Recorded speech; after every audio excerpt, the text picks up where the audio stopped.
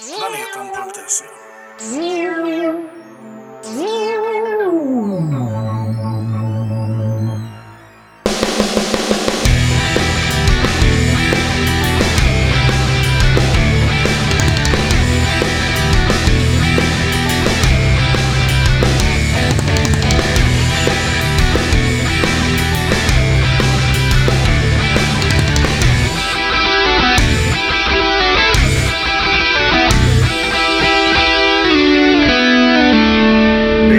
A to Z. Hello and welcome back to Maiden A to Z. I am Eric and I am here, and also we have Jonathan, who is also here. Yeah, exactly. Trying something new. Shuffled it up. I liked it. Yeah, quite nice. Yeah. Nice and a steady tempo there. Yeah, it's just the two of us today. We had a guest in plan, Erik Arke, who you have heard a few times. Yeah, many times. In this podcast. But due to some scheduling conflicts, upcoming gigs and stuff, he had to sit this one out. He left us with a few notes, though, that may come in handy as we go through this. Especially for the second song, actually. The first song is just going to be the two of us. And I think it's, the second, because I don't know, because I think he just wrote about the one song. So, so we have some notes, but it's just the one song. So we'll get back to it, why that is. As our sort of new thing we do at the top of this, let's ask, what have you been listening to recently? Oh, cool. Yeah, I thought about that heavy rotation concept. Mm-hmm. What could we call it? The Maiden A to Z rotation. Recent rotation, maybe. Yeah. Today, I was listening to hip-hop today. Mm-hmm. It was a while ago since I enjoyed that last time. And it wasn't even rare hip-hop or anything strange. It was like big dollar stuff, but a bit older. It was Nas and Jay-Z that I listened to today. Cool. Just while biking. It happened out of chance because I was playing one of the songs that is today. It has a similar title to a song with Alicia Keys and Jay-Z. So I stumbled into it on Spotify. So that's what I've been playing. And then it's Turbo Negro and, of course, a lot of ZZ Top. A lot of ZZ Top, yeah. R.I.P. Dusty Hill. It's been a bad week, hasn't it? Yeah, a few deaths. We had the Mark guy. Sorry for not remembering the name, but I think Mark Howe, and we had Joey Jordison. Joey, yeah. And then we have Dusty Hill. So yeah, and they die in threes, they say, celebrities. So that's those are the three, I guess. Yeah. Quite a bad week. I mean, I already had a ZZ Top craze going, but obviously now it made me go back to some. I went to some documentaries as well, like when I hear the guy speak a little bit more and all that. I was a fan of him musically. I haven't really heard them so much in interview situations or anything like that. So that was nice to see that he also seemed to be, having lived life as a really nice guy too. Not only an amazing bass player and singer. That's what I've understood though as well. Apparently they were on tour when this happened with a replacement, and apparently they're going to keep going. So that's so. And they said so nicely and quickly, I think, too. They didn't wait for it. They didn't hang on it and pretend to not know, because a lot of bands would pretend we don't know about the future just because that's expected, right? Yeah. So, I think also that they went out and said that we're going to continue, and also, of course, gave proper tribute to, their amigo, as they call him. I would say that probably if they weren't in the middle of a tour, it might have been a little less, cut and dry what they're going to do. True. That adds to it. For Slipknot, he wasn't in the band anymore, so that's a different thing. No. Legendary drummer, though. Very good drummer. Very cool. Very important for a lot of drummers. Not a lot, but, very, very important for some of the drummers that I've been playing with along the years. And I never really listened to the band, but they seeped in, especially into drummers, and I liked it. I liked when he influenced drummers because they made him play tight and precise, but with groove. Yeah. So definitely influential as old hell. Well, I haven't when I've spoken to him talked about him, and a lot of people, drummers I've talked to, said that the new guy, Jane Weinberg, who's Max Weinberg's son, so he's the son of the Bruce Springsteen's drummer, that he's technically more, he's a tighter player than Joey was, but Joey had more of a personality in his playing. Right. Could have been like the way, and we did Drums of the Beast. We talked a lot about this. Yeah. What is it supposed to be? It's supposed to be tightest or grooviest or whatever, and it's not a competition in that sense. No. But I think one thing that you can't deny at all is the influence, right? Widespread and deep. So big one. So rest in peace to all those guys. Definitely. Yeah. And as we recorded, or this is being released I guess, a week after all that. So it was last week, really, but. Right. But it's been released, not recorded. Exactly. We kind of we didn't mess up the timeline because we knew it would happen. We recorded next week's episode last week. So actually, as we recorded the next week's one, that was just as the Joey thing had dropped. So we talked a little about him in that one too. But yeah, off record though. No, we did it on record too, I think. I'm not sure it's in the episode, but we did talk about it. Yeah, we did talk about it anyway, and now we have again. But also, that was recorded. I think last week, but it's going to be released a week from now for you listeners. And I said a couple of things that I'm going to repeat them now because it's just, now is the right time in the timeline. And it's that we just recently, we've been on the Senjutsu hype. We've done a lot of special episodes and all that. And now we're back to song episodes. Yeah. What Made in A to Z actually does, right? Exactly, yeah. And I'm going to say the same thing next week, but it's going to be true then as well. So there you go. And I would say that I've been listening to... I haven't really been listening to anything today, actually. I've just been sort of watching stuff. Like, I'm watching a lot of X-Files. But yesterday I was at a party where they were playing a lot of, Doom and stoner rock and that kind of stuff. So I basically, that's the last thing I listened to was a band called... Let me check. Just for the sake of getting it right here. I think they were called... I think they were a Swedish band. Slomatics is the last one I listened to.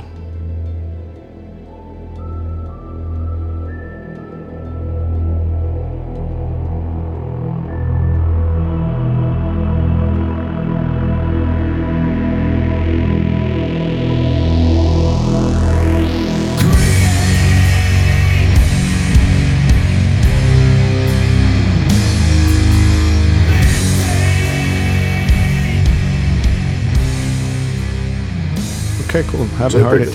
But we have a lot of Swedish stoner bands. That's stoner rock. And I met your singer also the other day, Gidon, or the singer to be in your project, I guess. I don't know if you've studied up the lineup yet, but he talked about it. So yeah, it's pretty studied up. I haven't said too much about it yet outside to the general public. Yeah, obviously I have such projects too, right? You have a kind of a name, but you don't want to start presenting it yet because it's... No, there's a name, and I've registered all the websites and everything at this point. Okay, but cool. I'm just going to wait a little bit. I'm going to do... Like in a week from now, you're going to see me being interviewed about the EU wearing a T-shirt with something. We're interviewed about being pro, I don't know, Swexit, and then turning back against it or something. Yeah. Well, as we discussed... since we are part of the UK, as we established next week. Yeah, or next episode, actually. We're talking about that next episode. Yeah. So now you're briefed. Yeah, okay, this happens when we do this, when we scramble the episode orders, but that happens anyway, yeah. It's not rocket science, you guys can figure it out. All right. Exactly. And essentially, as I'm going to say next week, we are back at doing just songs, which is pretty cool, I think. It's what we actually do, but I mean, at the same time... we can't only do that. We can't only do musical analysis all the time. That would bore the shit out of people too. So I think it's nice that we can stay a bit flexible. Neither you nor me is really that rigid, I think, in what this is supposed to be. Just before we, not just before, like earlier today, I pre-ordered the red and black vinyl version of Senjutsu. So that's one. I'm gonna also, on the day of its release, I'm gonna go in and get whatever version Alina says is Sound Pollution, but that one isn't going to be available in stores, and I saw I'll get that one. So yeah, exactly. They look good. Good. I'm not really that kind of collector. I'll buy the triple black vinyl. That's probably the one I'm going to get, because I mean, I'm assuming that not that I necessarily need to have multiple versions of something, but I'm assuming that if it's being sent out on the 3rd, I won't get it on the 3rd. And I'm not going to wait the entire weekend and not listen to it. So I'm going to buy one as it comes out too. And also it's nice to have, I have some albums. I have like 3 different pieces of mine. So. Oh, that's nice to have. Yeah. I have a couple of Seven Sons and I need one more. Don't ask me why. Well, you can always use more. Because I got the reissue and I got the original and I think I got 2 originals. And the same thing with Somewhere in Time.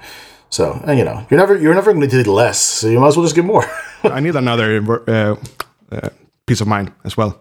Sounds so good, but the thing is, it misses 2 seconds of the intro. So I need another vinyl for that, only for that reason, if anything, There you go. And then I could try another press, perhaps a German. Anyway, digressing from the topic. Yeah. We could do that at some point. Discuss Vinyl? collection or vinyl or I mean, we do vinyls. We're not going to get there until like fucking. Collection would be fun, and then bring another pure collector, because you are. I guess I could call you an actual maiden collector. I wouldn't call myself a little bit, but I mean, there's people I know who do more than I do. Yeah, definitely. There's crazy people in that scene. The collectors are. Yeah, they can go mental. But I mean, I discovered since we again we'll get back. We'll get to what we're going to be doing in a second. But the Senjutsu the fan club edition of the box is going to cost like 333 euros. Oh shit! Yeah, but those are limited. There's only a certain amount of those, so it's not. That's a. And if I had that lying around, I might do it. Though it's okay. It's fine, I guess. 333. What was the net price for the normal box, which is also limited, I guess? Yeah, the normal deluxe CZ box. That's. I'm doing air quotes. It's just like about 100 euros. So yeah, that's fine. I talked about buying Tool, right, with a useless LCD screen. It's not useless, but it's kind of fun. It's not like you take it out. Yeah. Let's entertain myself by looking at the LCD 3D show. But it was really cool at the time, right? Sitting in the dark, watching it, listening to the songs. It definitely added something to that, and I'm hoping for a similar experience on the 3rd. I'm hoping the Tool do a proper vinyl release of that. They will, and it's a really cool thing. It's going to be a different master. I love that. It's coming straight off it's coming straight off the tapes, yeah. It's not going to go through the hard drive. I saw it from the band themselves. I'm not 100% sure, but I'm 99% sure. It's coming on vinyl, and it's a different master, straight from the reel-to-reel tapes. That's really cool. Really cool. That's really cool. I mean, I wish they'd also do, just while they're at it, they should do Lateralis too, because that's only available on that really shitty picture disc. And that's supposed to happen as well.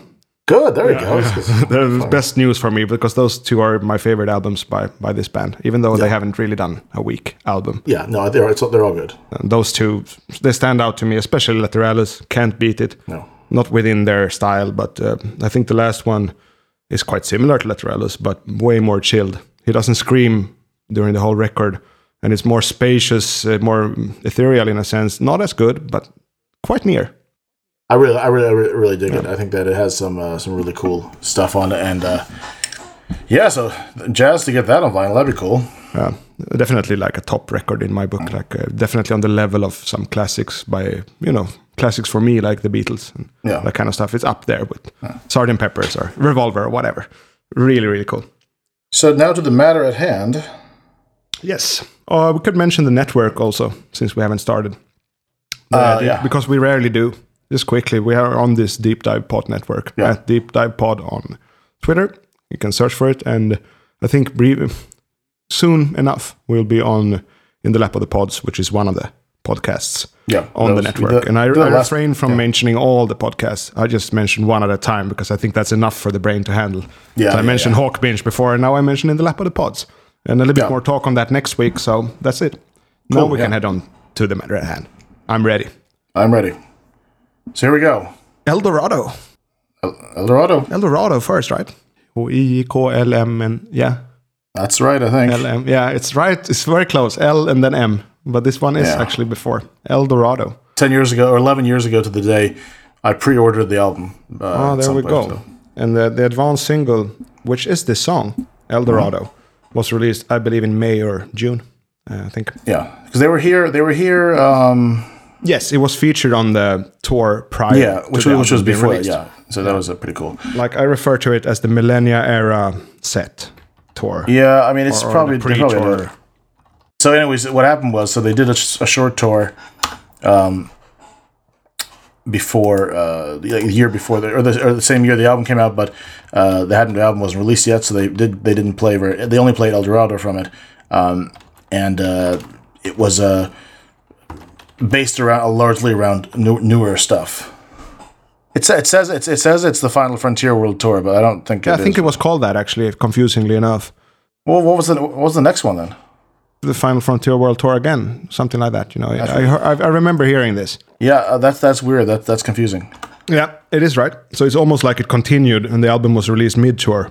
Yeah, that's what happened. That's basically what happened. So, all right, well. And also the set changed, but I've heard this being discussed before, and they also agreed. They had the same point of view as you, that it's a bit weird, right? Yeah, it's weird. Oh, anyway, so that's what happened. So they did that. The album came out on the 13th of August. 13th of August. It's kind of normal, but a little bit earlier than, for example, Book of Souls or The Coming Senjutsu. Well, yeah, I mean, yeah. So because the one after that they released in September, and we're getting this one in September too. So a new one. Yep. So this is it's still the second last Iron Maiden album, but soon to be the one before the second last. What do you call that? Third last?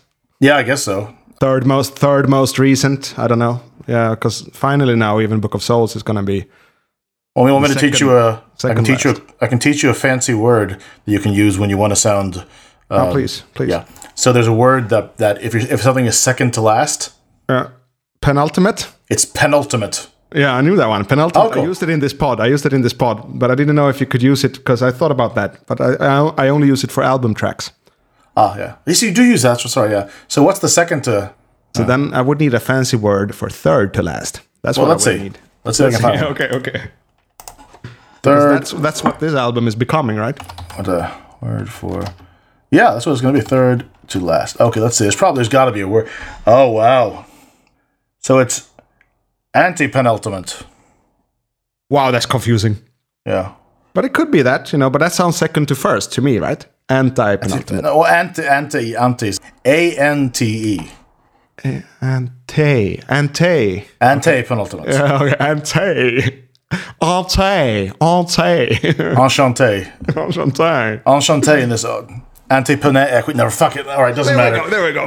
No one's here to learn English from A to Z. English A to Z with an ex-American or expat American. Expat, yeah. And just a... Yeah, we're not supposed to use fancy words like this. A lost Swede, yeah.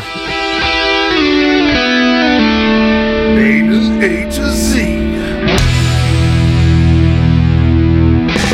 El Dorado is released as a free digital download on the band's official website on June the 8th. So it came out in June. And it was a hype single. I remember hearing it. I think it was kind of old school internet. You actually clicked the hyperlink and you got an MP3. It wasn't even an MP player or anything. No, that was just kind of like a link, and you start downloading MP3. It feels primitive now, right? So this came out 11 years ago. Yeah, if I recall, it kind of sort of came from out of nowhere, like the opposite of what we did now. So just like here it is. Yeah, and I didn't like it. I didn't like it at all. I just didn't. It didn't tickle my fancy. I felt the riff. Here you're gonna hear the riff in the background now because I'm gonna edit that in. There you go. Actually, first you have this chaotic, Wasted Years intro. Yep. That's the first I've heard, and I just thought, okay, it sounds like Wasted Years. Might be cool.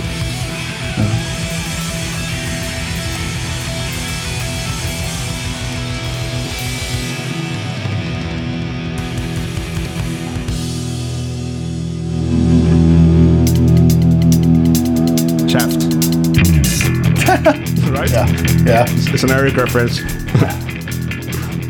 Okay, so like here comes the riff.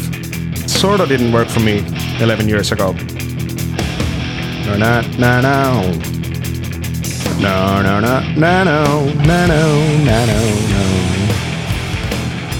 Oh yeah. So yeah, I won't be able to hold this back because I'm gonna drop it now. This song became a hell lot better for me in recent years. So now it's even hard to, get into my mind hearing that riff the first time and being disappointed. Because now, as I hear this build up, I'm feeling it, I think it's one of the better songs in the Millennia era. I'm a huge, if not only, I think more than apologist for this song. I'm actually a fan of this song. I really like it, and I'll get into why, I guess, but I want to know your opinions on it, especially considering it's been out for 11 years, right? So I recall liking it pretty much immediately. Yeah, I just dug the riff. I dug everything about it. I'll say I liked it even more after hearing it live. Because I felt it sounded on the live version. When they do it live, Adrian does some backing vocals for the chorus, and it sounded great. I don't know why they don't do it in the studio, but there you go. I dug it immediately. Just looking at it now, just looking at the info. I mean, it's almost 7 minutes long. Yep, it's quite long. But it doesn't feel like it's 7 minutes long. No.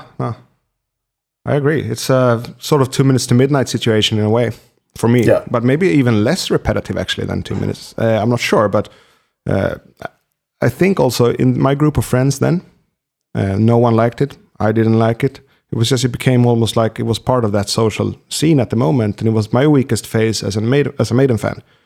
Definitely. Like I've repeated time and time again that I have my 3 major crazes, and I'm on the 3rd one now. Yeah. So this was in between. Sort of the second one was celebrated already. A new album comes, and I couldn't accept it, which I've been on to before, right? It's hard to accept new stuff as this is now Iron Maiden. But this topic of an advanced single is interesting now because we just had one, right? Writing on the Wall. And that one hit me immediately. And it has been growing. I'm actually quite a big fan of this song. My excitement level is pretty high. It could be partly because I'm doing Maiden A to Z with you. Yeah, a different culture locally for me. But it's also a damn good song. And I didn't feel that about Eldorado, but it became one, and very gradually so it kind of proved itself as a cool track. And there's these little details throughout.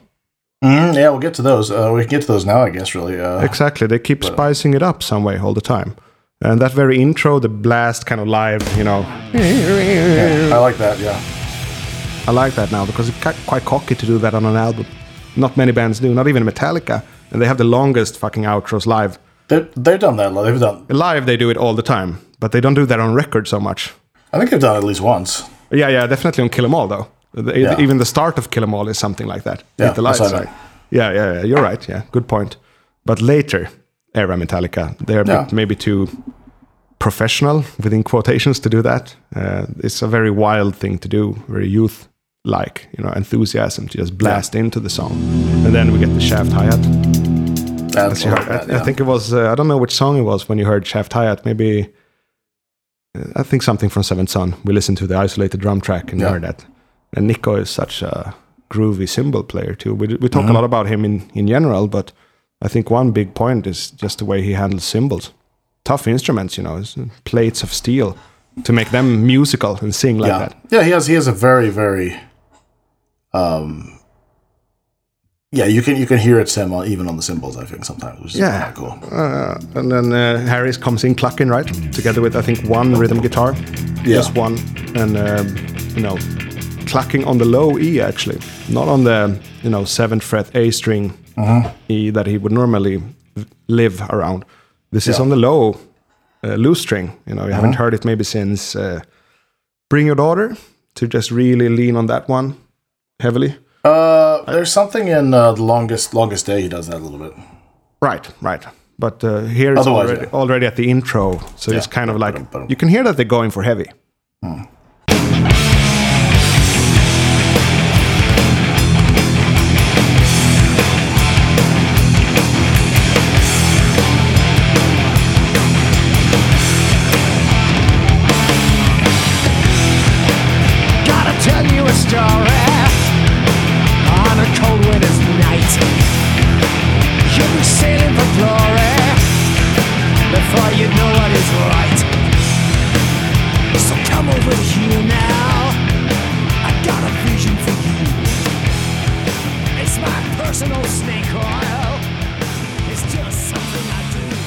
Written by Mr. Dickinson, Mr. Smith, and Mr. Harris. That team again, like next week. Next week we'll be on that team again. Yeah. I love it just sounds great, the production on this one. I've always said that because I've been harsh on this album, and I am trying to really listen to it and get around my own ideas. But I've always said, though, that it sounds great. Isn't this one of the ones you don't have? Exactly. Yeah. Shame on me. I don't have it. I don't have this. I don't have Book of Souls. I have all the other albums in multiple formats. And I will get those. I'm going to get the Book of Souls vinyl and this one too. Definitely. They've been in my house. They've been played on my turntable at least, so I just have to buy them. But weakest phase as a fan. And it lasted quite long, actually. It lasted into 2016, 17, when I got really back on. And it became like this manic Maiden mania for sure. Yeah. So that was still like the dragon was sleeping, you could say. Yeah. At that time. And that maybe explains why I didn't give it the fair shot that it deserved. It's a pretty cool album. I really like it. It's long. It's very long. It is, but they've done, the one after it is even longer. So they. Yeah. This would be the longest so far, had not Empire of the Clouds been on Book of Souls. So Book of Souls without Empire of the Clouds, the song we're getting into next, would be shorter, but with it obviously a bit longer. Yeah. So let's get to maybe some of the music. Yeah. So there's a lot of stuff that there's something. One of my favorite things in this song. I love the riff, but in the second pre-chorus, you might know what I'm talking about already. Yeah, I think it might be my thing. There's a riff that comes in that's only played, I think, maybe twice in the entire song. That isn't my style. Well, you only get one chance. Yeah, it's the thing. And it's too good to miss. If I didn't lie to ya, then I wouldn't exist. Yep. Love it. So that's I've actually listened to this song in preparation, and I've noted that as my this has to be mentioned. So I like that it's also one of your highlights, because how cool is it? They kind of mix it into that.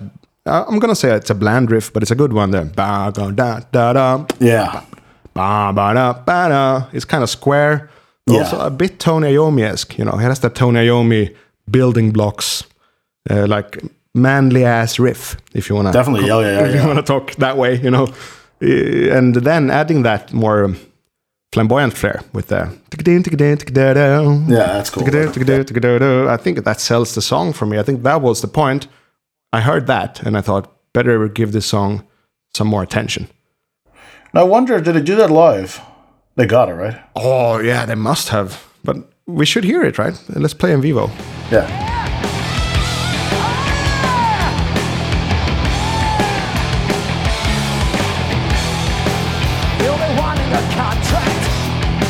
Great sound on Evo too.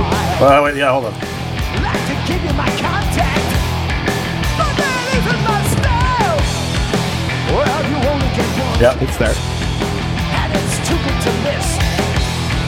If I didn't lie to you, I wouldn't exist. Going lost and then they pride.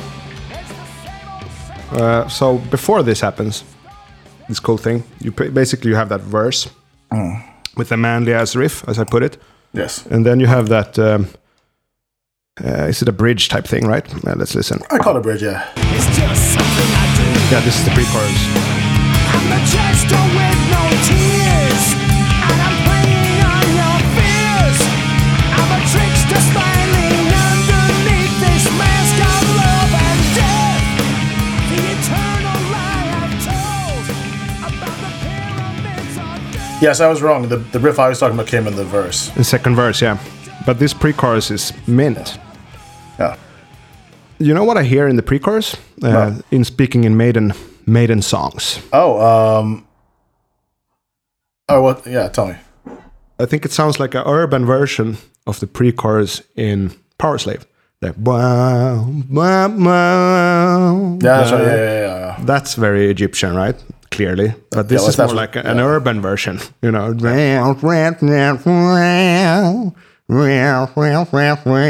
the pyramids of old and gets mentioned there as well. Anyway, we had this manly ass riff. It changes cymbal from ride to hi-hat. Quite closed and nice. Bruce sings the verses, rather laid back. You get the urban version of Powerslave pre-chorus with those nice octaves. Kind of cool. And hit back into verse, right? You don't get the Eldorado come and play, right? At that time, I don't think. No, you get first. It goes back to the verse with a laugh. There's a ha ha ha.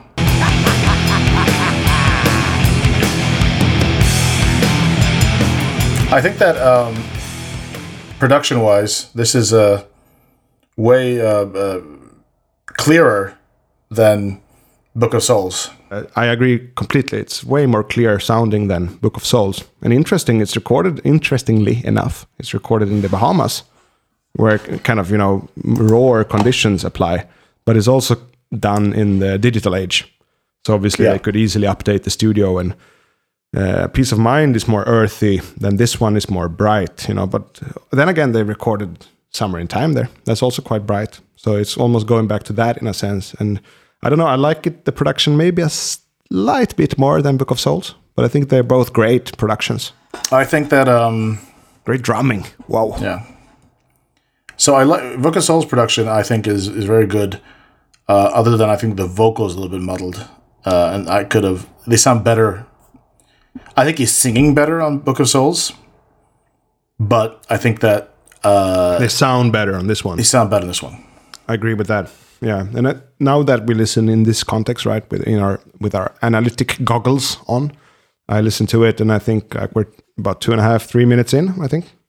Yeah. Let's see here. Yeah, 2:53, and here comes the first chorus. So it's quite an interesting build to do a full length of a radio song, and then hit the first chorus. They save it for a bit, right? Well, that's because they don't really follow those. They don't follow any rules, man. They don't follow anybody's rules. Not really. I mean, that's kind of what they're. Yeah. So it's. Yeah, I mean, I said it in a voice, but I'm serious. They don't. Yeah. I mean, that's because and again, this wasn't really this one. This time around, this was the first single from this, but it was released somewhat unconventionally, and they didn't really. There's no video for it. They didn't push it that way. No, just artwork. The best artwork. I would like that to be the artwork for this episode. Actually, I like that so much. Sure. I mean, there's that, and there's the one we're going to do next, and that's pretty cool as well. It is. Maybe you can make a mashup. I could. Yeah, that'd be cool. We'll see. Maybe. Yeah.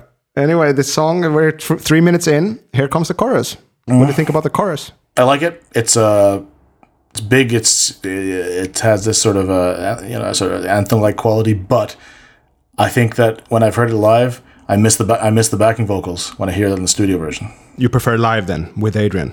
Yeah, and I mean, again, I don't. That's the only. I mean, that's yeah. So I wish they should did something like that in the studio. But Let's see if we can listen to the live version then. I got it right here. Hold on. Just like me, I'm a clever wanker space, just a banker out of place. You know someone just like you, know someone like me. Eldorado's good and free, Eldorado's thinking way. Take a ticket for the ride. Eldorado's streets are blue, sing the to the soul. Bruce sounds cool too. Great performance on that. Yeah. You could hear a bit of the pre-chorus before. He wasn't really up to snuff. But then when he hit that chorus, that was done well. And with the addition of Adrian's voice underneath, really good backup vocalist, actually, Adrian. He should do more of that. He has a great voice in terms of technique, tone. His pitch is always good. I mean, if you have that good a pitch on guitar, like second to none, as Christian said, then obviously you're going to have probably pretty good pitch singing too. But what he lacks is that kind of extra push, star quality, rock and roll superstar voice. He doesn't have it, and he doesn't need it, but he doesn't have it. So him combined with Bruce Dickinson sounds so good. It sounds so good. And also I would raise a flag again, and we talked about it before, but for Smith Kotzen, the debut, it's been growing on me. I got new favorite tracks now. Now it's You Don't Know Me. I quite like that one. I was mad about Running before. Really cool album, and on that you really get like he sings a few verses, right? Adrian, you can hear him sing clearly. It's like a lead vocal, but then for the chorus you have that kind of Chris Cornell voice coming from Kotzen, and then you get the same effect as we just heard now. Like you combine that superstar rock voice with Adrian's mellow man voice. I would call it like that's mellow man voice. Yeah, it's a mellow man voice, isn't it? Or would you debate that? No, I just like that. I just like it sounded funny. I get what you mean. Yeah. So the combination is cool, right? Yeah. Have you kept listening to Smith Kotzen? Oh yeah, it's sort of it's on there. I mean, I listen to. You have the vinyl? I have the vinyl. Yeah. Yeah, that's great. I have to get it. I have to get that. Definitely deserves a buy. Yeah, I got that. I ordered it as soon as it dropped, so that I didn't get the signed thing, but I got the regular version. I would have ordered it, but I'm not crazy about the artwork. To me, the artwork looks like a PC game from '98. Like it's not horrible, but it's not something I'd like to look at. No, but it's I'm a completionist in the sense that I do want to have all that kind of stuff. Yeah, and I support that. I really do. We should go to the lyrics soon, I guess. But let's get the lyrics then. Maybe play the melodic part, the solo part. Sure. Yeah, this part. This is the Air Force part. It must have been written by Harris.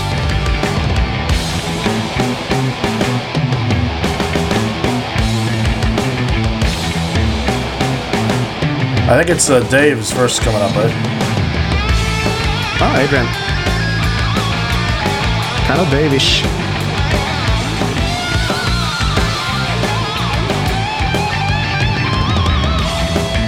Here he goes. Here comes Dave. Perfect switch over. This is killer. This is Iron Maiden.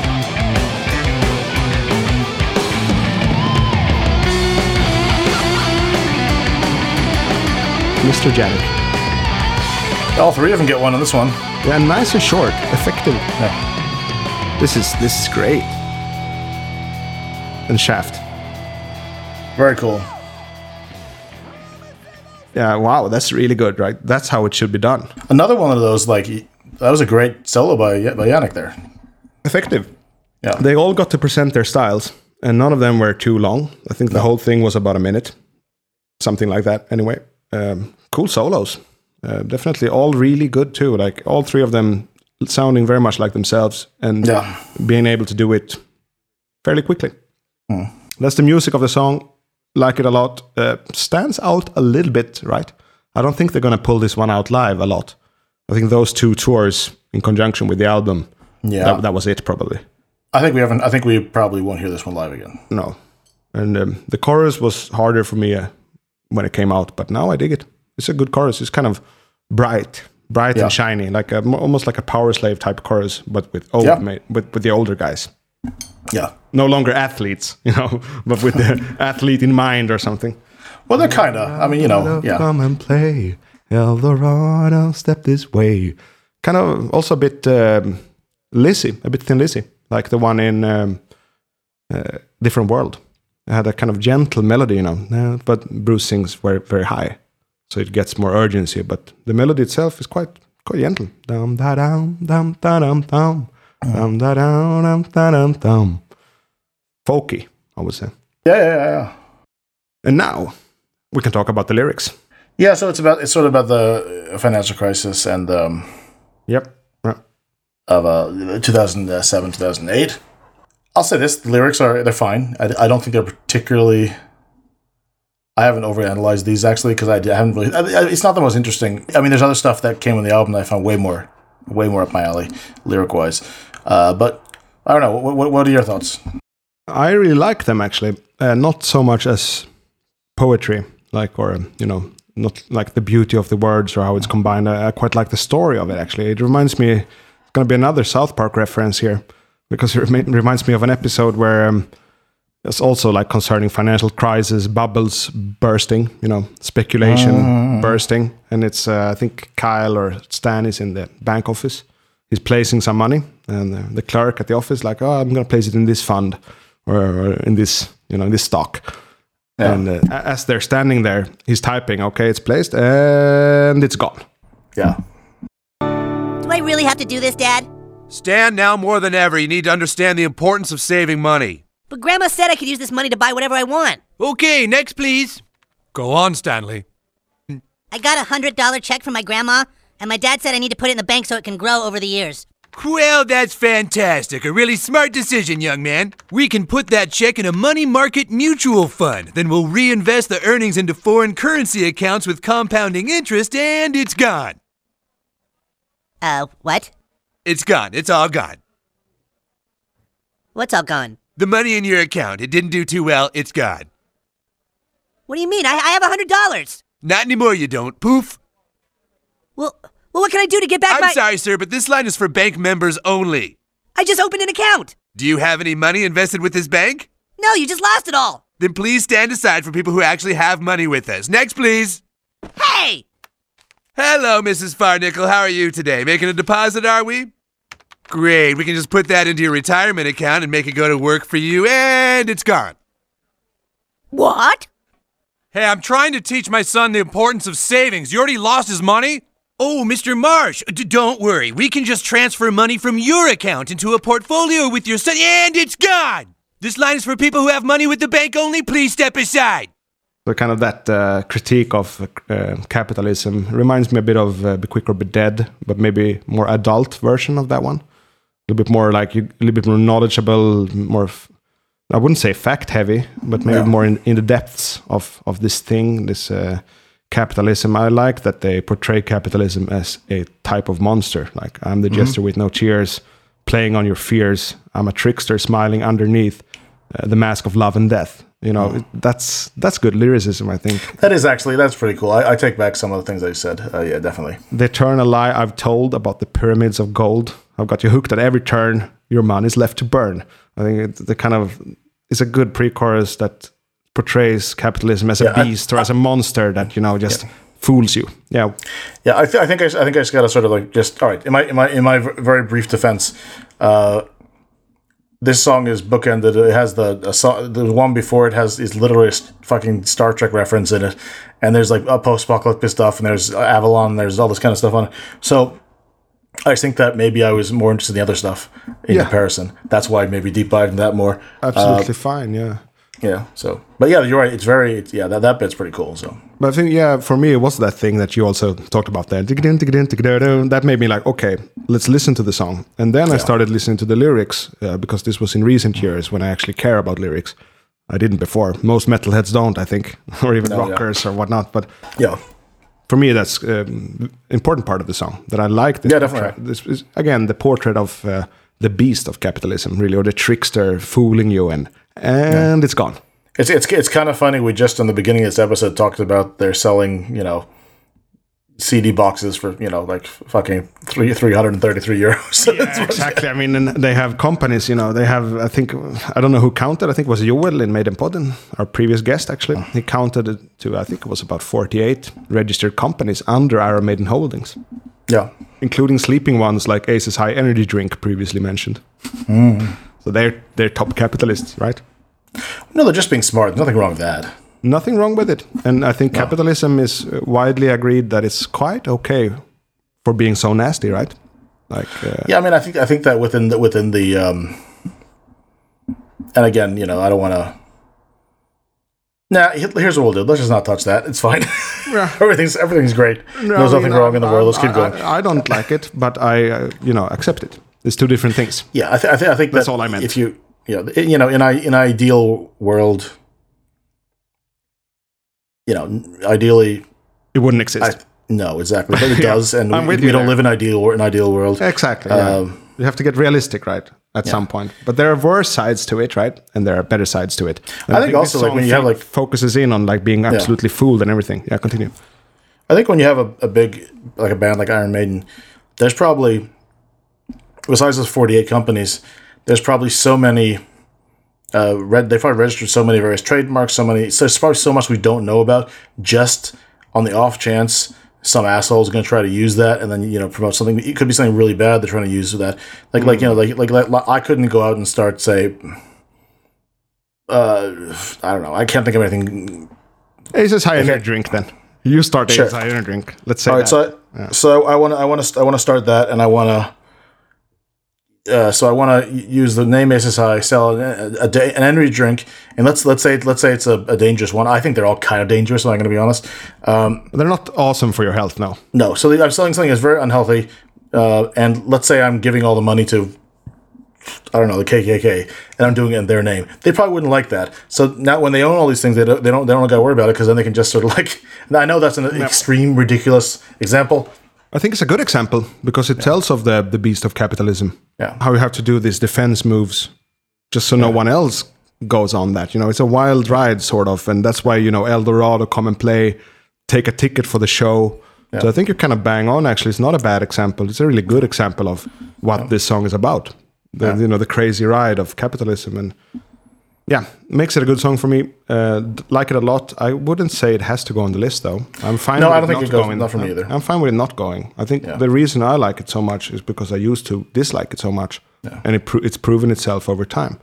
So, a really cool song, cool topic matter. Maybe not Maiden-ish topic matter. I think Fergal was onto that when we talked with him. There's maybe fitting other bands, but for me, yeah, cool. I think they Maidenized a slightly more political topic. I think whatever they're going to want, making it the trickster, the jester with no tears. They mythologized capitalism. That's why it's cool. That's why I like it a lot. But doesn't necessarily have to put it on the top 50 because of that. We've mentioned several times that, you know, that they don't really get too much into politics.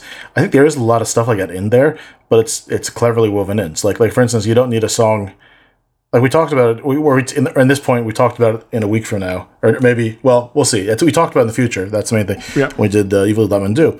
Yeah, next week probably. Yeah. The best kind of songs that are lyric wise, I think, when they can be about something, but not obviously too obvious. You don't have doesn't need to be too much on the nose. Stay with a universal quality. Yeah, there you go.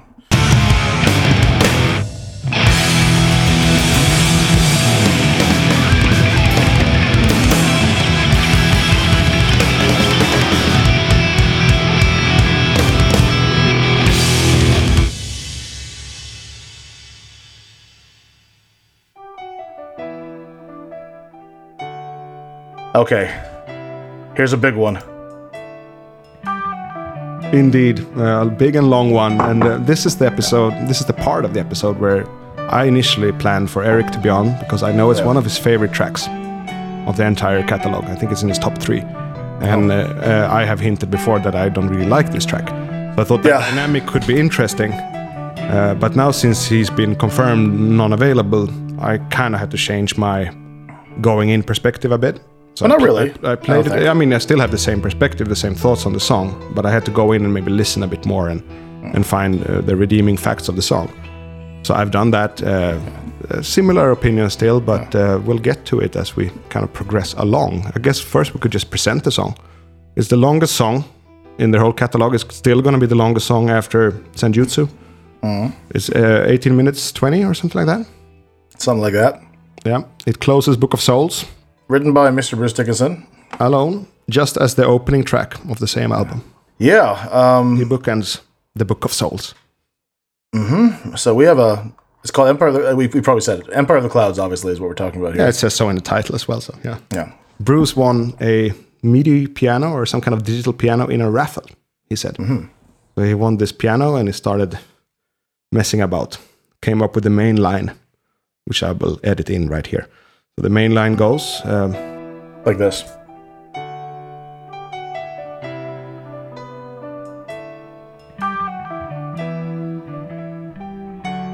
So this, I think, is kind of the origin of the song, what he came up with while messing around with this Raffle 1 keyboard. And piano has never been in Maiden before. It's a brand new thing, or maybe a single time thing, that it happens once and never again. They never kind of used a sampled piano in any song. That's right, they haven't, yeah. Or a real piano for that matter. So the start of the song is like from, if you look at classic composition, an overture. So that means that he introduces several of the themes to come. Yeah. During this start, and that, I think that's when he started to get into this idea of writing some type of heavy metal symphony about an airship, right?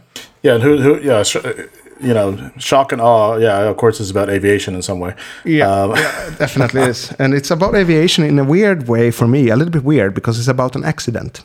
And, for me, like Flight of Icarus is grand, this mythology. It's also a bit aviation, right? With those wings flying up there. But that's kind of a massive. But for me to write a song around an accident, it's kind of like the movie Titanic or the Swedish Vasa ship that also went down. It's like, I don't know, maybe too minor in a way for me. Like a traffic accident initially is what it is, albeit a big one.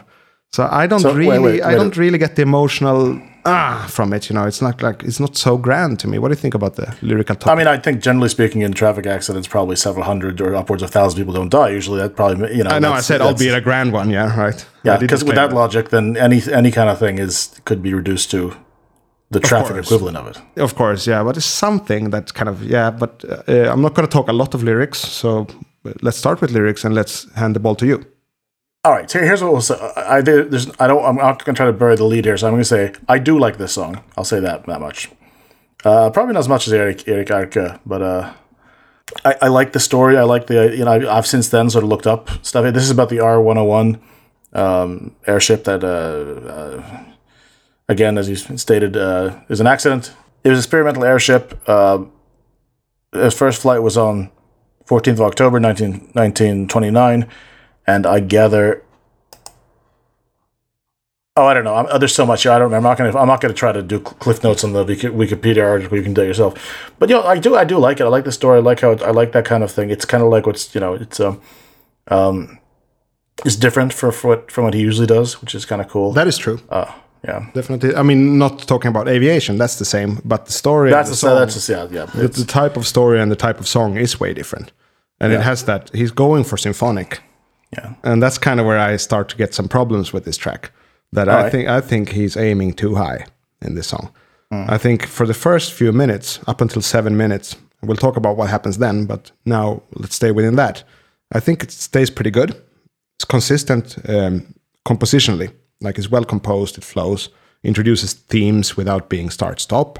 The verses are good, the playing is good. But the piano thing is done wrong, in my opinion. Like, why didn't they get someone that can play piano? Instead, they used the computer to do it. And to me, it's so clear to my ears that this is a MIDI-run computer. A problem, I'm sure, not everyone has. It's also like a bit from my profession, right? That I start hearing that this is absolutely super duper tight, which means they also had to play it to a click track because they have to play with a computer, right? Yeah. And I think Arke had a comment on the use of click track.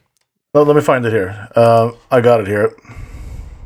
So he wrote the click. One thing, and this is Mr. Arke here. One thing that I have mixed feelings about is the fact that it's done to a click track.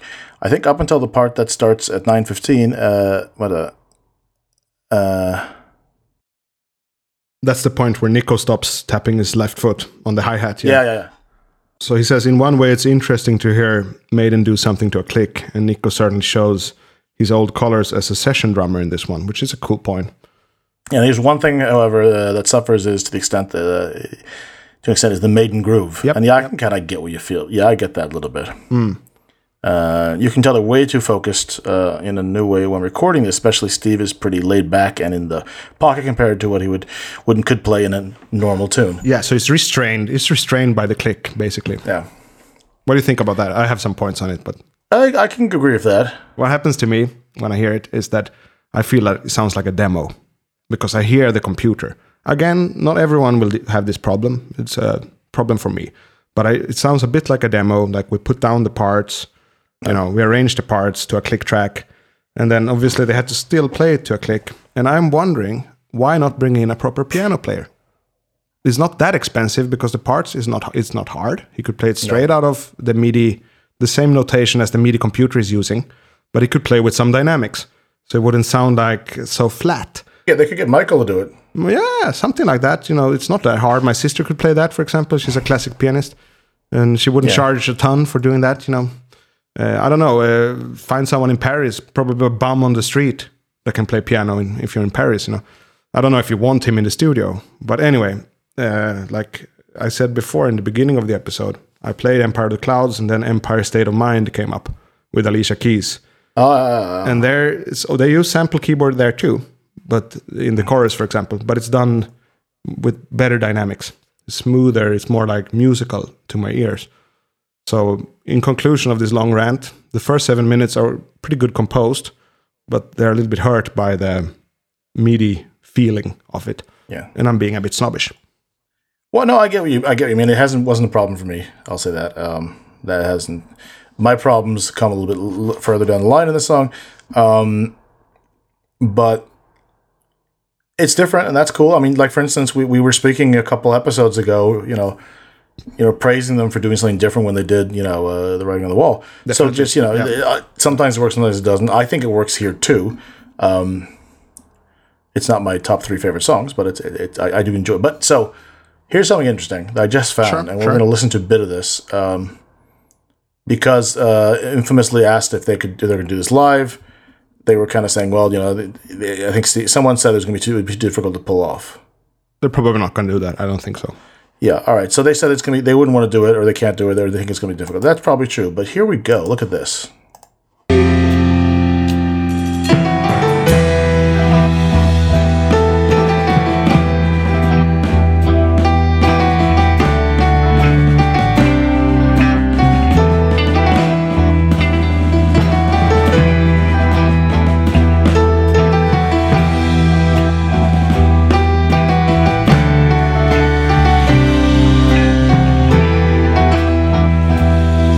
leaves in the trees start sweat with the dew.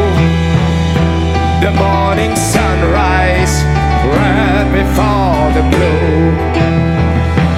Hanging to the mast, waiting for command. The Majesty's airship, the R-101.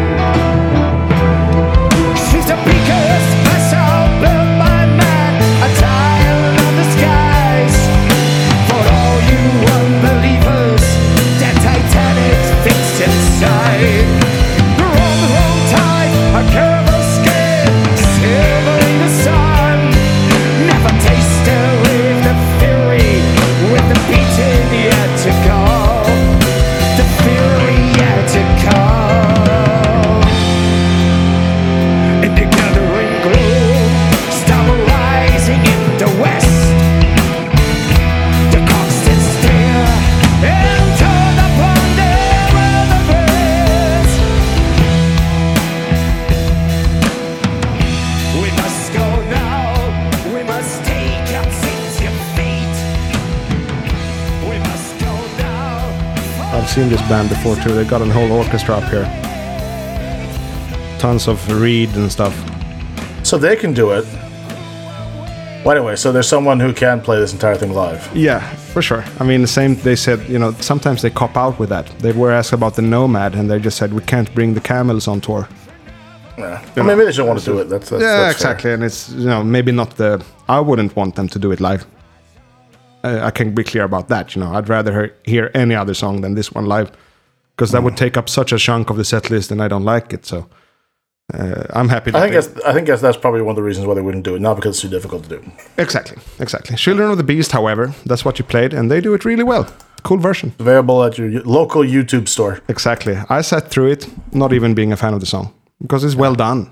As a music producer, I like to see that it's well organized and well done with the whole orchestra. Cool stuff. Yeah. So I like it. So anyway, so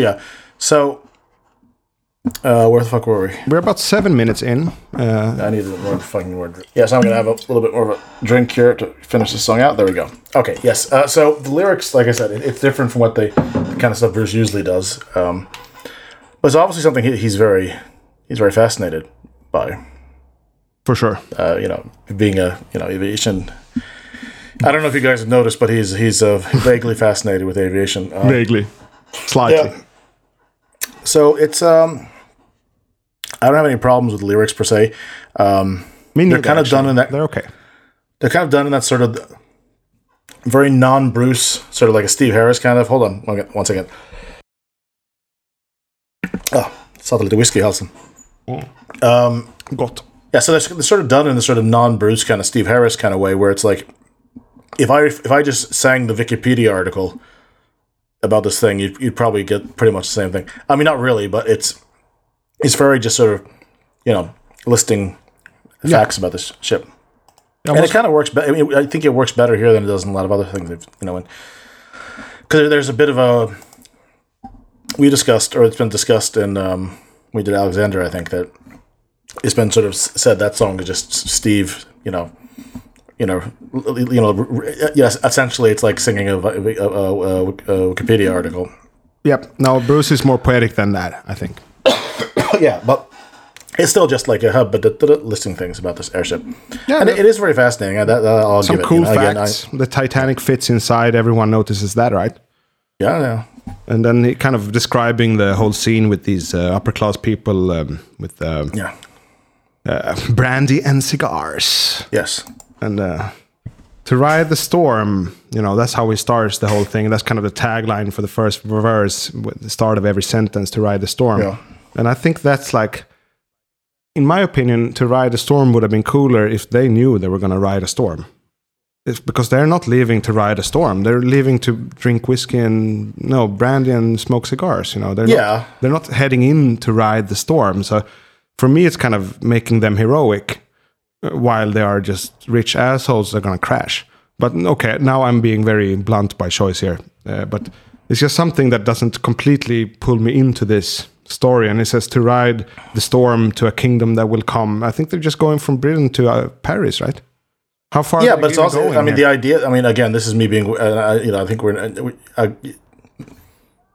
Okay, people are welcome to write in and correct me because I obviously don't know, but I think the idea was, and sort of the title of this implies that the idea was, the Britain they're trying to go for something bigger with this. They were trying to do something more. If this had worked, something more would have happened. Okay, so there were ambition basically. Yes. So it didn't work out as a song is. That's what the song is kind of about. But the idea of like a bunch of airships that was going to be. If you look at any kind of like futuristic kind of thing from back in the day, they would assume they thought airships were going to be all over the place. We don't really have them anymore. Maybe that would have been different if this kind of didn't. Like the two airships about are like the two ones that two big crashes. There's this one and the Hindenburg. Neither of them ended very well, and neither of them make me feel like I want to go on an airship. Right. And they also ruled the seas before, Rule Britannia, Britannia rules the waves. Yeah. So it would be logical So they wanted to start do ruling the skies as well. So. Have the Empire of the Skies, right? The Empire. Yeah. The Empire. The British Empire. It's doing jolly good, my friend. No, but anyway, it's kind of an experiment in a way, and that makes it cooler for me to think about it more like an experiment or a big ambition. Yeah. So when they're riding the storm to the unknown something or other, so I think that's what that's about more so than that. So I get what you mean about the fact that they weren't heroic per se, but the idea of the whole. I think it's more the endeavor or the more the idea of it. Yeah, there was an ideal in it, I guess. I think that's actually a good point for me to take in there. It kind of changes my perspective a slight. No. But I never really had a problem with the lyrics. I think Bruce is quite tight when it comes to lyrics. He never really shits the boat too much lyrically. No. He's good at it. He's poetic. I would call him a quite poetic guy. Yeah, you'd probably, definitely. I would say so. He has that dramatic, poetic flair, storyteller, brilliant at that. I don't think many of his lyrics are bad. Most of them are brilliant, in fact. Yeah. And this one is maybe not brilliant to me, but definitely it's all right. The lyrics don't have a problem, really. Oh. There's a lot of song to get through here, and there's bits that I do have problems with. And I'm sure there's bits you also have problems with beyond what you've mentioned. Yeah. And we also have quite a bit so we can maybe move on from lyrics for the time being because we have. I think we can say that we're done with the lyrics, and also we're done with the music up until 7 minutes in, because we kind of discussed that already. But 7 minutes in, it changes, right? We come into this.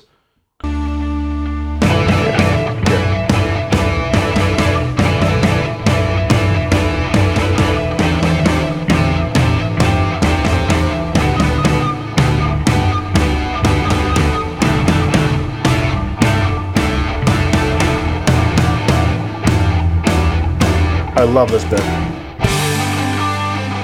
Or the bit that just started there. Yeah, but the bit that we just listened to, I think that's Morse code SOS. Yeah, that's cool. It is, right? I think so. Yeah, I think so. Let's see, Eric made a comment here. The ghost guest. The ghost of Erik Arka guesting us while he's preparing for gigs. Okay, so here we go. They use the Morse code for SOS throughout the song. It's a very old school prog rock trick. And I really like that. And then it says 657, for example. So they use it several times then. And it is an old school trick. Obviously, do you know what I'm thinking about in the prog rock book in using these kind of things? No. It's Rush. YYZ. Rush.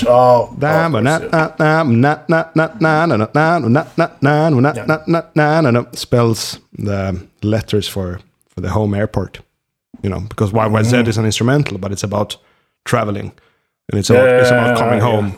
The song has exotic parts which should be like you're abroad, and then it kind of ties together by the Morse code for the airport. So here they do it with SOS, and I think another case of this is a common trick. One by Metallica, I think the length of the double kick bursts also forms some kind of emergency message.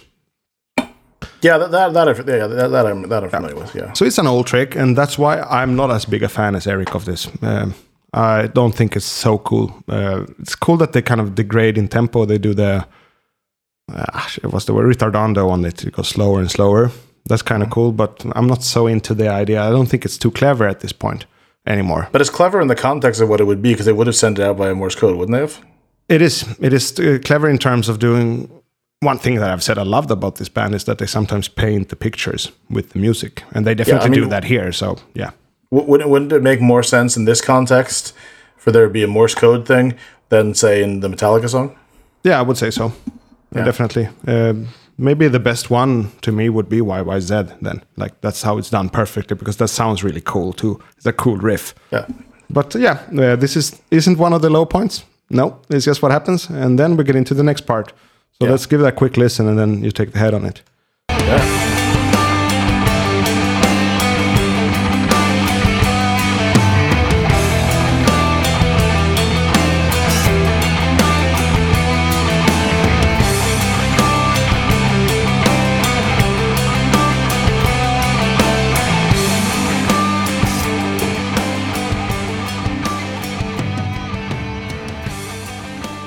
So what you get here is this very airborne vibe, right? It's I love that up whole in bit. the air. This major key. Very like heroic kind of sounding kind of stuff. Yeah, the Ionian scale actually, which my nickname Jonis here in Sweden, Ionian. And someone told me it's just a major scale. But when you look at it from that perspective, Ionian, it's supposed to be a kind of a longing for home or a heroic vibe. That's how it was, like the scale was initially intended. Then it became this pop scale, that every easy pop song maybe would have. But Ionian means that kind of longing for home or hopefulness and a bit of glory to it. And I think another good part of the song, actually. I don't have too much criticism at this point. No, that bit I love. I think that's great. Quite Maiden too, I think. It's very Maiden. This bit's really cool. We're like, what? At this point, we've got to be... This part goes on until like about... Well, we've got 10 minutes left of the song, but with some jumps, obviously. Yeah.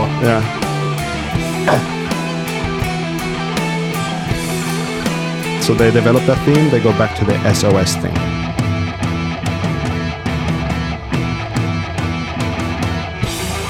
And at this point, they go into this.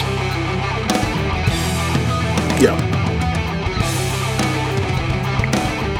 Kind of classic triplet.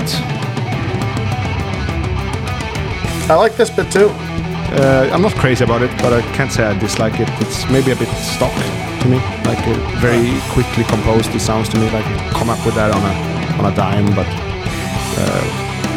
it's all right too. We're gonna jet along because it's a long song.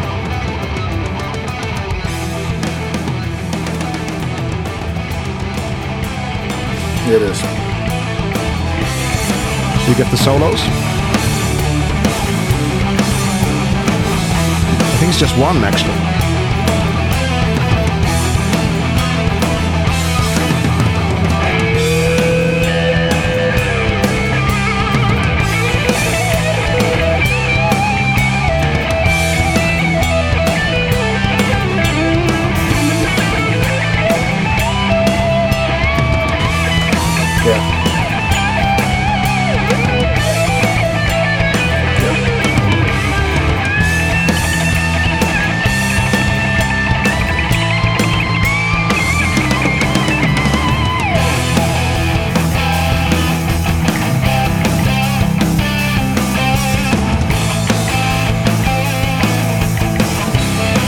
We're not going to dive deep in the solos because there's a lot of music here, but what they do is they do the solos and then they transition into another theme of the song, another movement, which is actually quite a cool riff, I think. I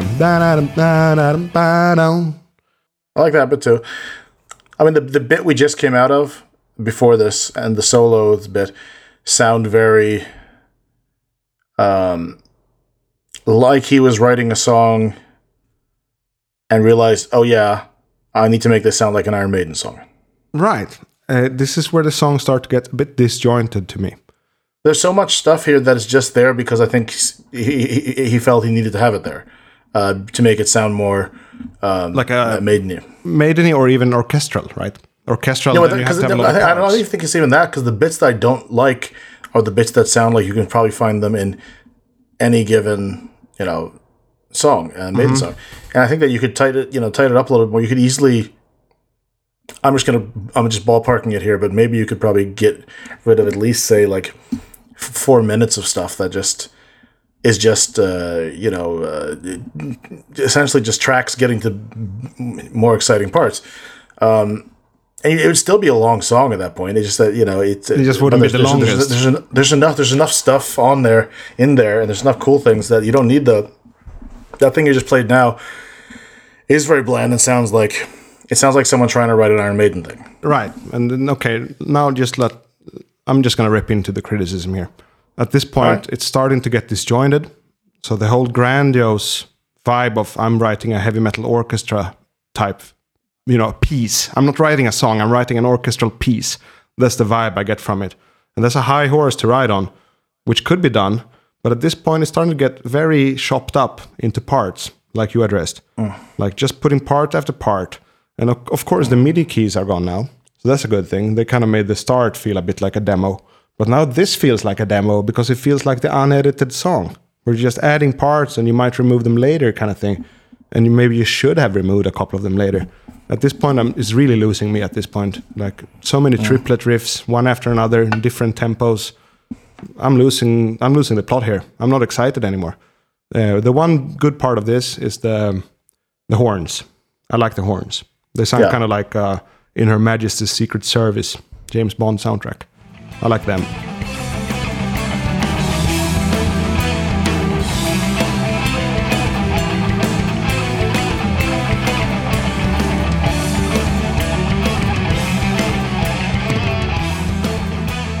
John Barry Orchestra, that kind of thing. Yeah. So that's pretty cool. And we're 12 minutes in now, so we're not like dragging this out into infinity.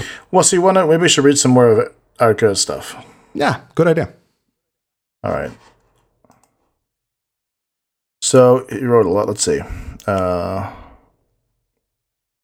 Bad, perhaps, because I was on The Bad. You see, we're about to get to that in a second in the song. But yeah, you can go ahead and read that. Should I read it?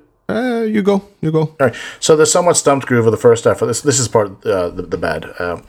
So the somewhat stumped groove of the first half of the song he's obviously not a fan of that. We just said, and there's a part at 1341 within parentheses. Reaper is standing beside you is not his favorite. ... And that's the riff we just heard. That was the da da da da da that riff. But when it comes back with vocals, what were you gonna say?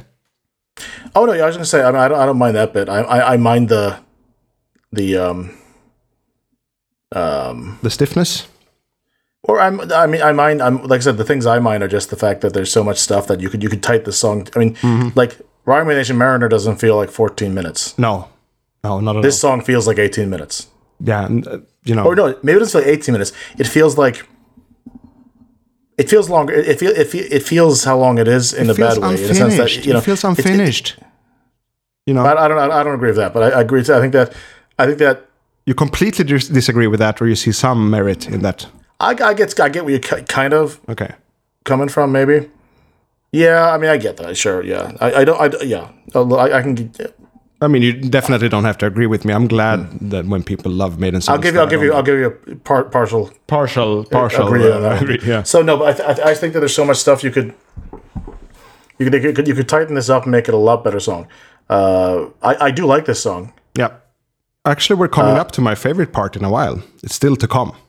Yeah. As soon as we get past all this stuff in the middle. Yeah. And there's sort of like you hear there's a big gong and it slows down a bit. All that stuff, the rest of it, love it. Love every second of it. I would also say the solo is not used beneficially for the song. No, that's the thing. It's there. It's there because you're supposed to have one. Yeah, it's just there, and it kind of even fades out at the end. Feels like an ugly edit to me. Again, I'm getting professionally disabled as a listener here, but just I don't like the way they faded out the solo. It sounds like they're just thrown in there. Okay, let's say that it's just thrown in there. But we're that's my point. That's like it says it's there because you're supposed to have that in an Iron Maiden song. I think that's a very fair point that you're making. But again, if you're going to do something different, because this is a different kind of song, do a song. Maybe you don't have traditional solos in it. Yeah. Even you could just tons of stuff that could have been done, and instead of what ended up being there. And there's like if you could just edit out a bunch of stuff in the middle, and this would be a fucking amazing song. And I do think it is really good. The ending, the beginning, some of the bits in the middle, and the ending are phenomenal. I love it. But there's just so much sort of It's a lot of stuff. Yeah, and there's a lot of tracks to get to really nowhere in the middle, and I don't really. I think now that I'm on the path of criticism, I'm going to stay on it, and then it would be a bit of a good bad sandwich as I get back to what I like. And I think there's another song by an American band called Symphony X. It's called The Odyssey. It's 24 minutes. It's symphonic metal, symphonic heavy metal of a traditional shape. I love that song. It was my most played song in 2017. I think it's great. And I think that's how you do it, because the transitions are great. They always work in that song. I don't think all transitions work in this one. And it kind of takes on this cloak of being a huge orchestral piece, or as you say, maybe just a huge Iron Maiden song. That could be the case too. But it kind of doesn't fully deliver. I mean, if you listen to The Odyssey by Symphony X, it's not about the shops. They have a lot of shops, but it's not about that. Iron Maiden played this song great. Everyone is playing great. The piano is shit, but everything else is done perfectly. It's more about the composition. That if you make this kind of statement, 20 minutes heavy metal epic, it needs to be better composed. That's kind of the end of my heavy criticism in this episode. That I think it's just a bit. It becomes pretentious. It becomes a bit pompous, and it becomes a bit amateurish and disjointed. That's the problem with this song for me. I'll give you there's a bit of disjointedness in the middle. I will give you that. Let's see what more. We go back to the weighty tome that Arke wrote for us here. Sure. So he says, "I love the story of the song and the way Bruce tells it." So that's him. I love that. I agree. That's kind of fair. Yeah, kind of fair. I don't love the story, but I think it's well done. Yeah, I love it. And he said a Nico symphonic approach, and he uses a bowed gong. Tiz Jones really shows that he's one of the best heavy metal drummers that this world has produced. I agree with that. I agree with that, obviously, yeah. The meter of the verses really bears some resemblance to old British folk tunes, and you can at least to my ears tell that the vocals and not a what? Oh yeah, and not the beat is driving force in the first half of the song. Yes, the song. Yeah, I agree with that too. Yeah. Good points, Eric. Yeah. Good on you, Eric. And then we read before the SOS thing, so that we already touched on. Yeah, all right. Good So points. and That's what I want to make for the episode, because I need to have these kind of points to me as I'm staying so critical. Yeah. So he says, in conclusion, this one goes for me. This one goes on the list for me. I hope for my life I may never try to do this song live. This is a studio album song, unless they have full orchestra, maybe a choir. Well, that'd be cool. Well, I don't agree there. I mean, for me, it depends on the context. I don't think it's worth. I think that if it's kind of like I don't know, if they're doing something like maybe with an orchestra. I don't want them to do that. I agree with him. I don't even want them to do something with an orchestra. Iron Maiden is a live rock band. I mean, Metallica, when they did S&M, they had to play to a click, because obviously they couldn't rehearse with the orchestra. It would be too expensive. And I don't want Maiden to do that. And I don't think... I think it could be cool. I think it would be cool if they did it and then they did it. I think it would sound... There's stuff they could do that would sound a lot better than if them... And then. I mean, let's put it like this. I don't want them to do it. But if they decide to do it, I'm going to support it. Yeah, I mean, I think if they did that in that kind of context, this would fit. Yeah, sure. Another point here that I'm reading from his long email. Of course, one could argue that the overture is a tad bit too long. It could have been shortened down. But then again, it does put yours truly in a good place when it plays. So maybe not. And with that one, I don't think the overture is too long.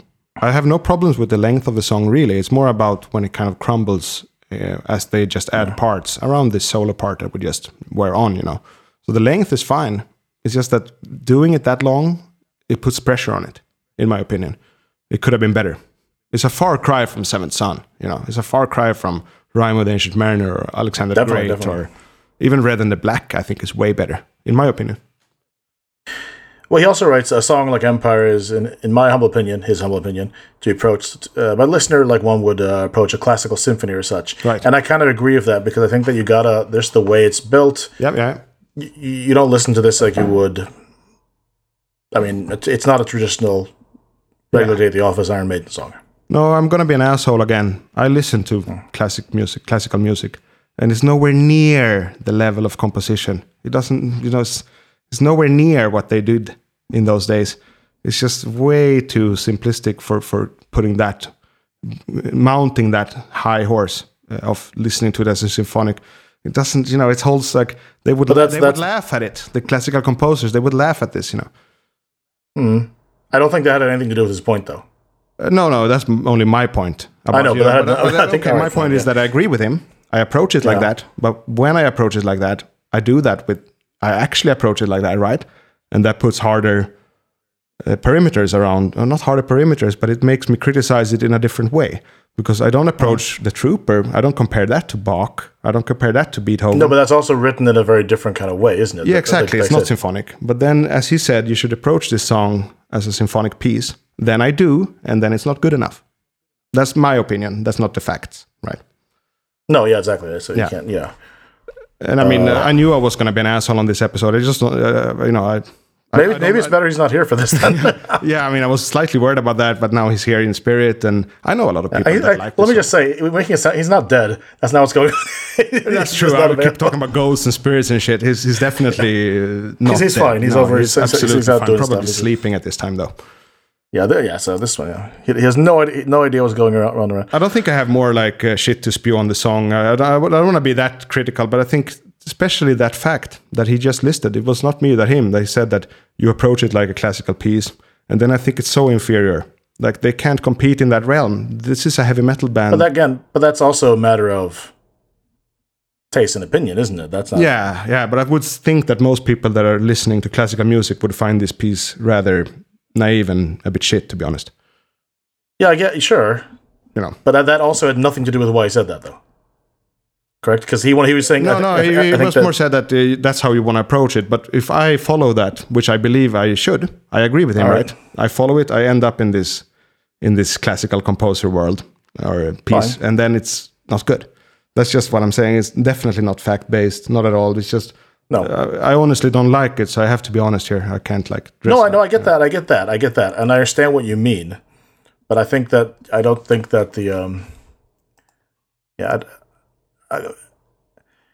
because I think that the way I interpreted what he said was it's to be viewed as something like a longer piece with various different parts and movements, so you could almost see those as separate. Like if this was a fucking Dream Theater album, it would be split up into like 5 songs probably. Yeah. Not or movements, it's like movements. Like movements, Yeah, so I think that's what he was going for. And that's why I said, I understand what you mean, and I think I agree with you. I just don't think that was the point. No, it just sends me down that path, right? That's all I'm saying. Because I know he loves it, right? And I know that too. Again, and I agree with you. And he's, I think, more musical than I am. I'm just going to add that. Erik Arke knows more than I do, I think. I'm guessing now, but I think he knows more than I do about composition and music theory. Yeah, I think he knows more. I know a lot, but I think he knows more.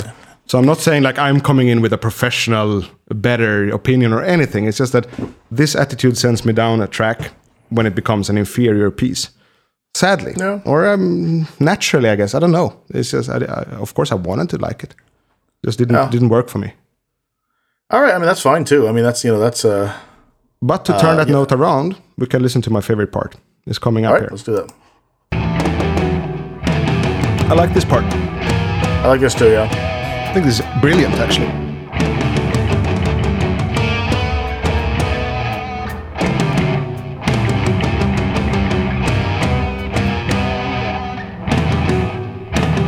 Great work from Nico.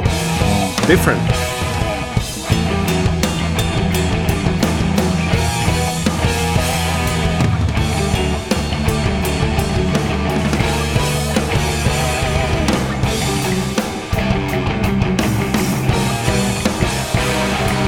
Horns.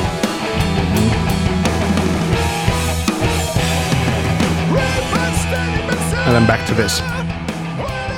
Also going back to that again, I don't like, and even Erik said that's not his favorite part, right? Those verses. Yeah. A bit strained. And then basically what happens after this is they will return to the main melody again. Towards the end they kind of conclude the story. So that's the music of it. I've been bitching a lot, so sorry about that, but you have to put your heroes to test, right? The point is, it's subjective. It's subjective. You're doing exactly what you're supposed to do, right, so that's fine. Subjective. And I'm doing what I'm supposed to do as well, so everyone's doing good. No, I think the last bit, I don't know why I put it there because it's strained. I would have put it somewhere else. Yeah,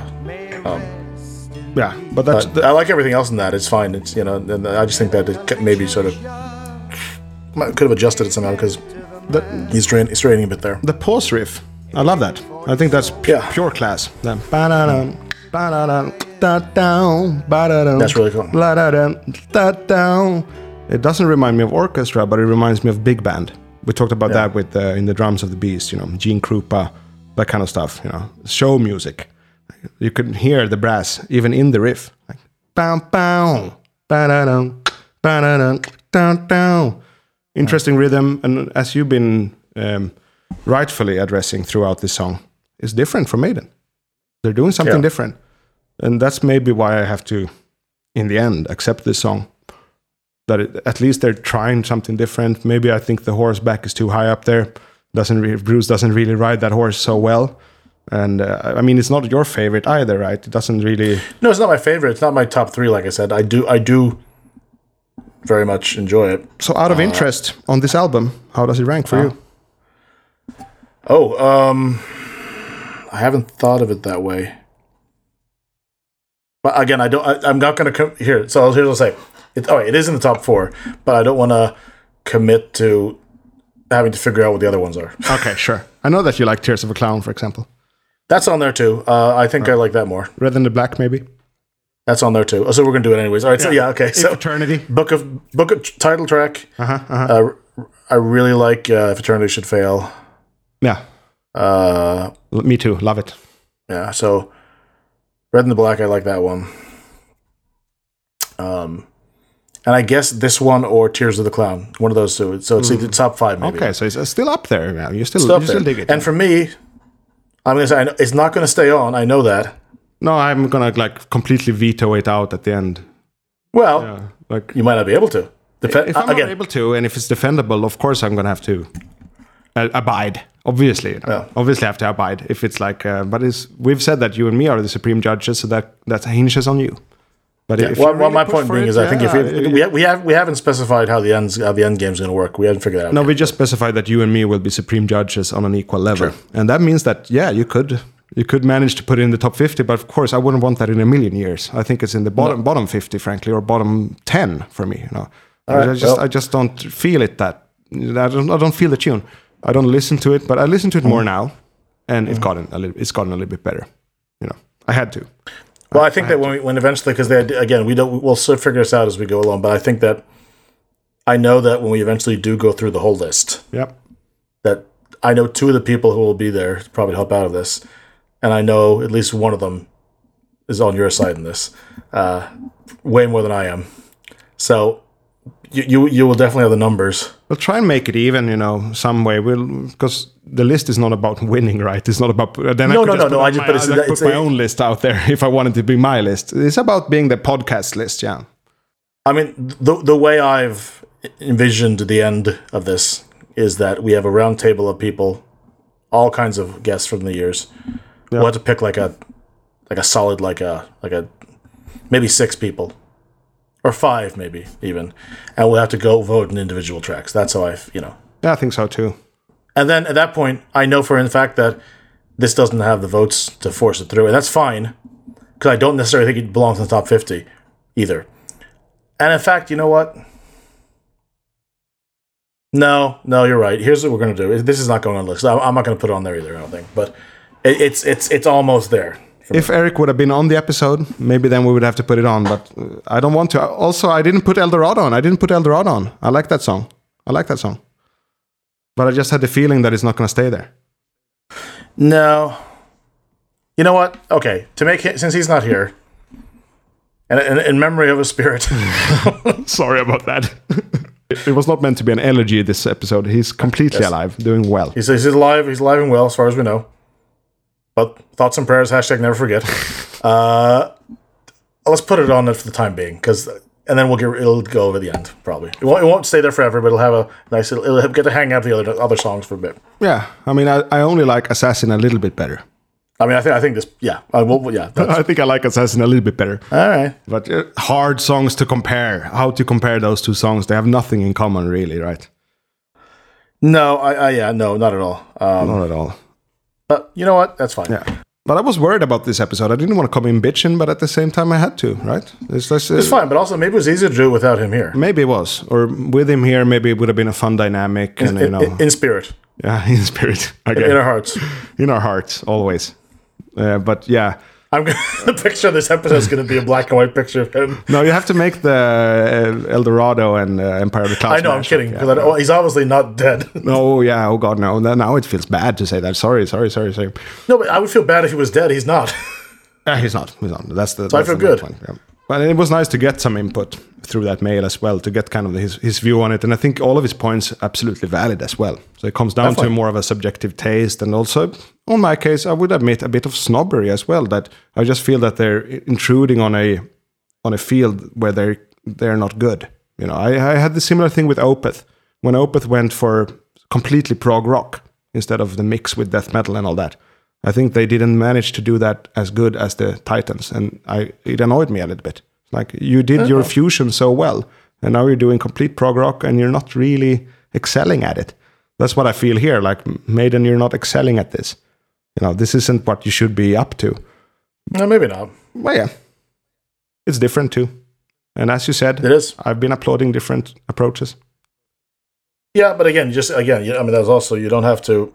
Just because it's different doesn't necessarily automatically make it good either. No. That's also part of it. But Fine endeavor, I think. Fine endeavor, and it's going to be really interesting with Senjutsu coming up with all those epics, the Harris epics. What the hell am I going to think? Yeah. You know, that's going to be. yeah, I mean, that might be that you might get even more of this then. Who knows? Maybe.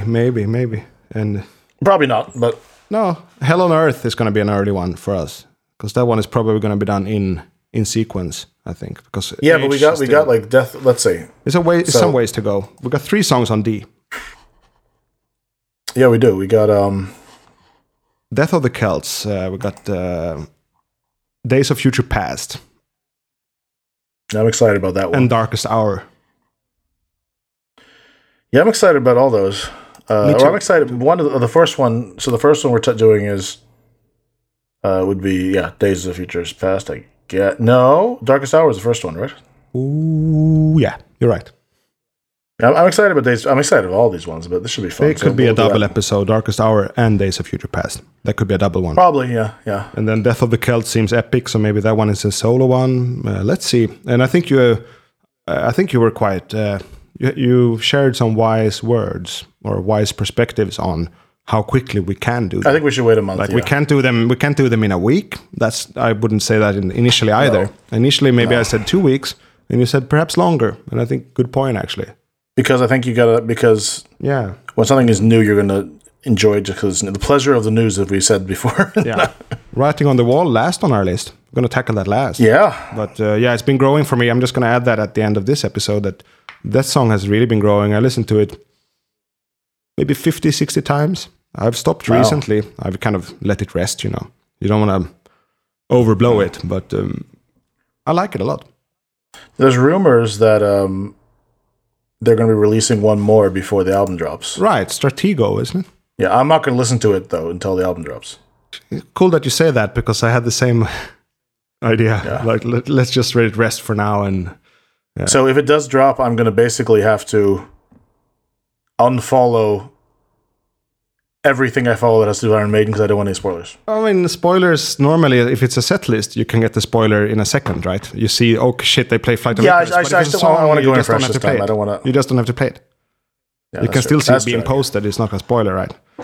Yeah, that's true. Yeah. Yeah. What else can we say about that to kind of tie? I think that we're going to do we'll do a Zoom hangout for people who want to do it after the night evening of the release. That could be interesting. Yeah. Or let's do it. We have a Discord server, so you can get on Discord. That's because the video quality is a lot better than this and Zoom. So Okay. let's do that. Because I might have a house party then to listen to the song. So maybe in the afternoon then we could do or in the early evening or something. I would love to. That sounds good, but what I'm going to have to do just because I'm going to listen. I'm going to listen to it at home. I think. Yeah. Alone with my system, and then okay. So this was maybe I'll do a hangout then. If it's People early wanna do in the evening, it's no problem to combine with the house party as well. Yeah. If it's like I don't know, dinner time or something like that.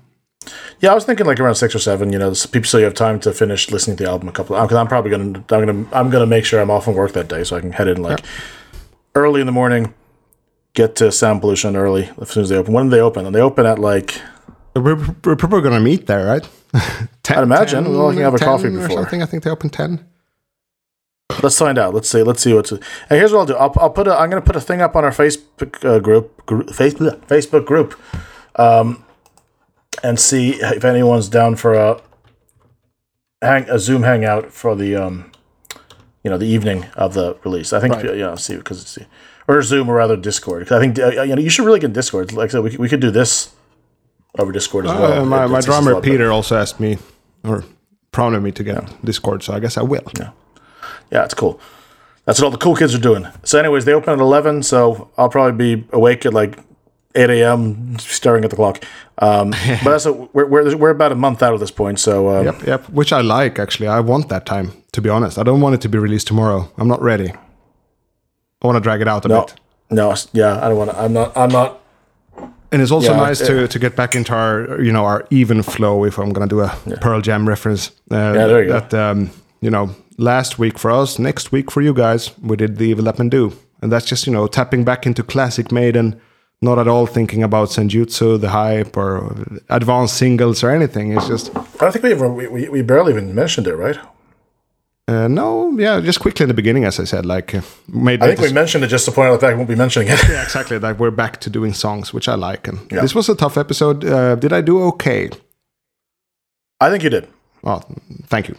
I think people enjoy this. I think it's nice that we had a little bit of a disagree. We were, different sides of it. Yeah. No, I think you did good too with the counterpoints. It's important. Yeah. I mean, obviously. I'm sure Eric out there, wherever he is.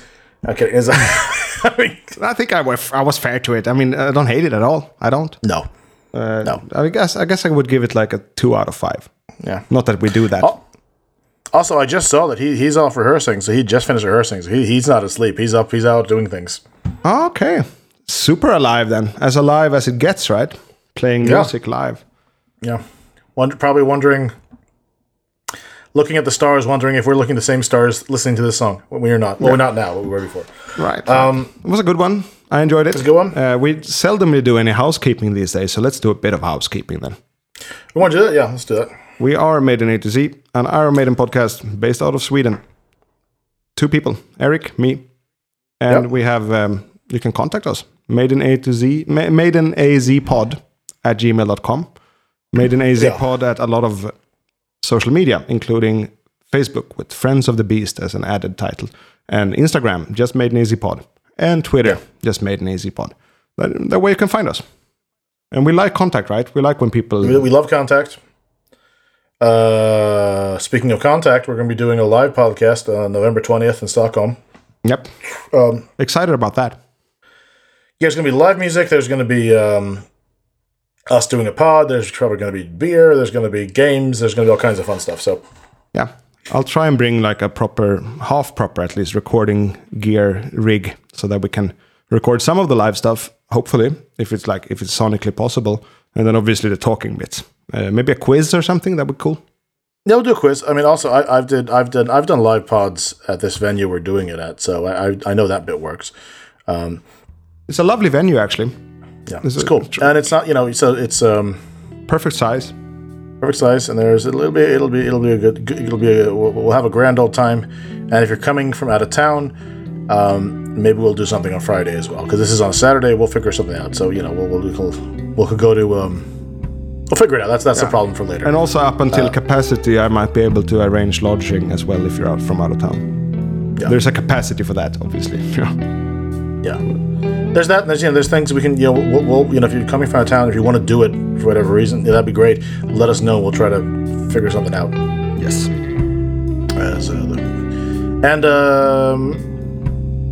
Yeah, that's it, I think. Pretty much it. We finished it. At least we finished recording in less than 2 hours. So hopefully I can get this to a comprehensible length of an episode. Well, maybe their longest song deserves a long episode. I think, minute-wise, maybe we've never done a song which has many musical minutes in it. It could be the triple episode, Another Life, England the Gambler, and that's longer. England the Gambler, Another Life, and Alexander the Great, slightly longer. Yeah. That was a lot of music in one episode, but it was a cool episode, I think. 3 different singers. It kind of made sense in a nonsensical way. I think it did, yeah. So this was fun. This is fun too. So it's it was. Yeah. And so until next time. Until next time. Up the irons. Let's call from the north. Let's go from the north.